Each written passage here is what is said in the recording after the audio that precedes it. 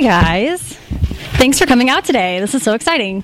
I am just going to double up and introduce you all over again. This is Elissa Sussman, and she is my partner on First Draft Live, which is a young adult podcast series. And luckier still, I am friends with Elissa personally, so I'm super excited to help get together with all of you and celebrate Burn, the sequel to Stray, which is out this week. So exciting. So we are going to jump right into it, and I have a few questions that I've already prepared that Elissa knows about ahead of time, so she's going to have great answers for. And then we'll open it up and get a couple questions from you guys, and we'll do a reading, and it'll be great, and then we can just all have snacks and buy the book. Okay, so remind us, first of all, of where we left off in Stray and what's going down at the beginning of Burn. What are we in for?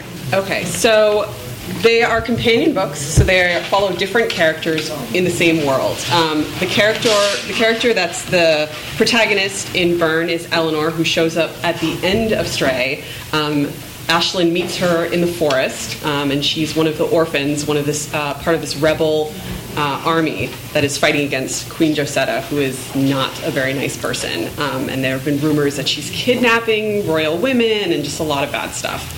And so by the end of Stray, not to give anything away, but Aislynn has decided that she's not going back to her royal life, and she is going to go join Elanor and the other rebels in their sort of hidden fortress, I guess is what I would call it, in the forest. So I like that. Yeah. Okay. So you obviously love fairy tales and myth and all these things. So when you're kind of drawing from those influences in your books, what were you hoping to pay homage to, and what were you hoping to kind of subvert and play with? Well, I think the great thing about fairy tales... Can you guys hear me? There we go. Okay. Could you not hear anything else I said before?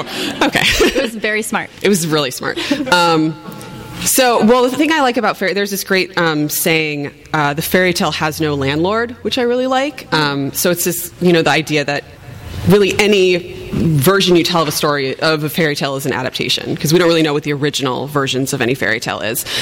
So I like pulling from sort of the older stuff that we don't really remember anymore because we're so used to sort of the Disney style movies of fairy tales. So it's kind of subverting in bringing back the darker elements. Mm-hmm. Like this book, it's a very, very loose adaptation of Snow White with a lot of Sleeping Beauty sprinkled in there.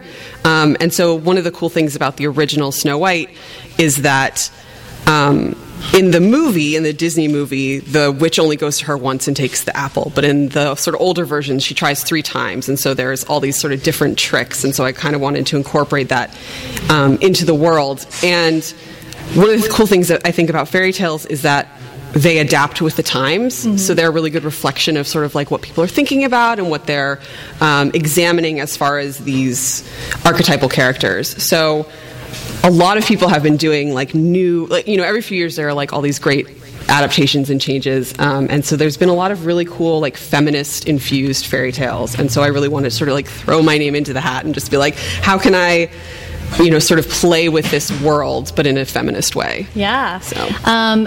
And as mentioned, Elissa went to Sarah Lawrence and is a super, super smarty pants. And we have this conversation for an hour on the podcast that's going to come out on Tuesday. So if you want to hear more about Elissa being really, really smart about fairy tales and other things, you should definitely listen on Tuesday for that. But also I want to talk about practical things, including what was the most fun you had writing in this book, and then also what made you want to pull your teeth out. Well, I think the most fun, there's one chapter where it's Aislynn and Elanor and this other character, Bridget, from the first book, and they are kind of just...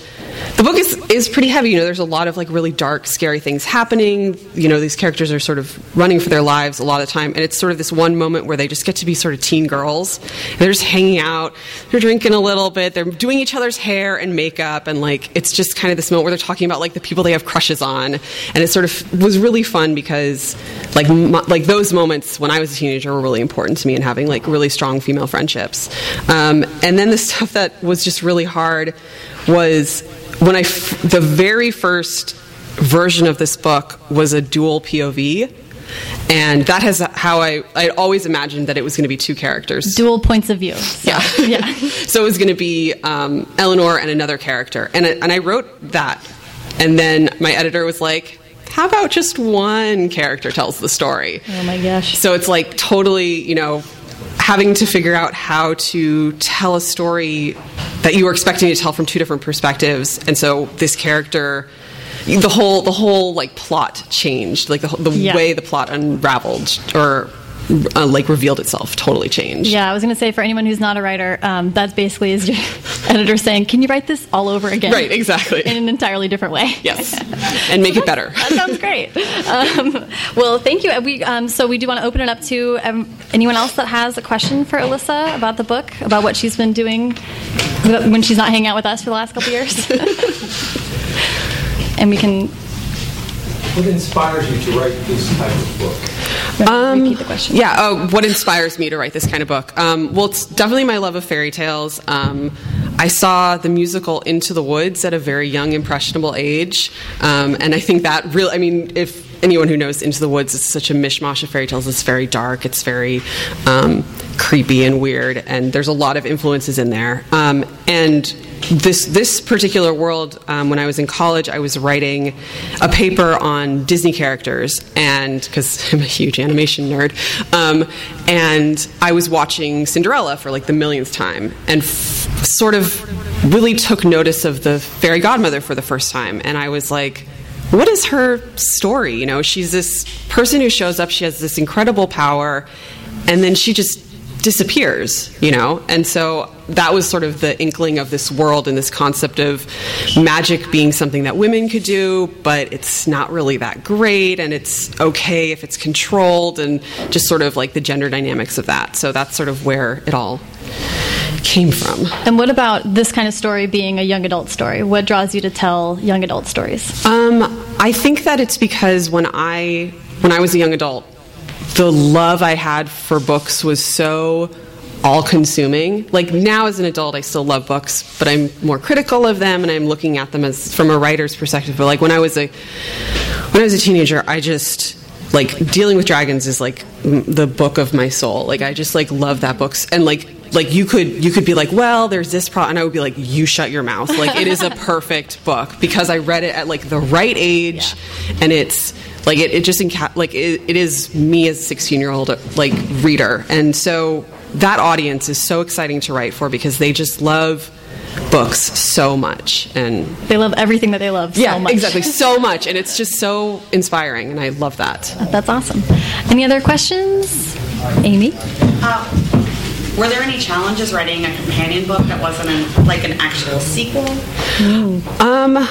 I think it was really fun actually to be able to explore this world from a totally different perspective and to see the same characters from a new perspective as well, because we get to know Aislynn really well, and so we have sort of sympathy for her and we understand what's going on in her head.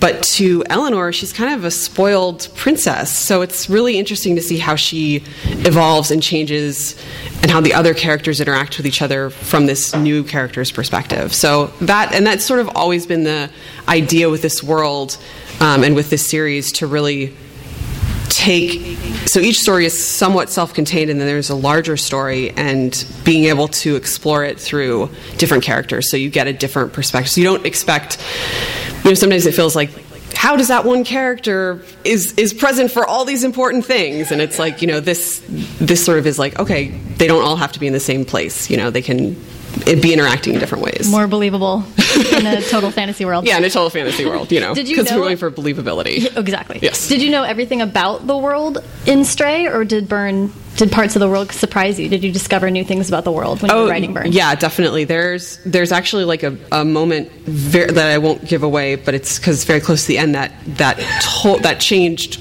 so much of like what's going to happen in the future, that came to me incredibly late in the process. I mean, it was like me emailing my editor being like, I just need to add this one thing, please, and it was something that I think will really guide it in a really interesting way. Ooh, so exciting. Yes.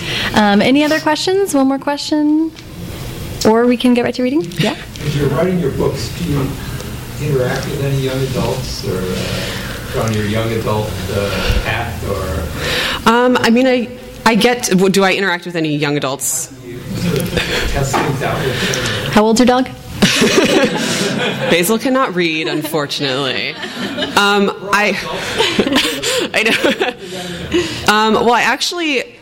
I was a big, I wrote in my journal a lot. So I really go back to my journal at 16 and I'm like, oh, the angst. And I just can really, it's so still raw to me, when I look at those pages and I'm like, it's so hard. I'm going to go listen to Rent in my room alone. So it's sort of easy to draw.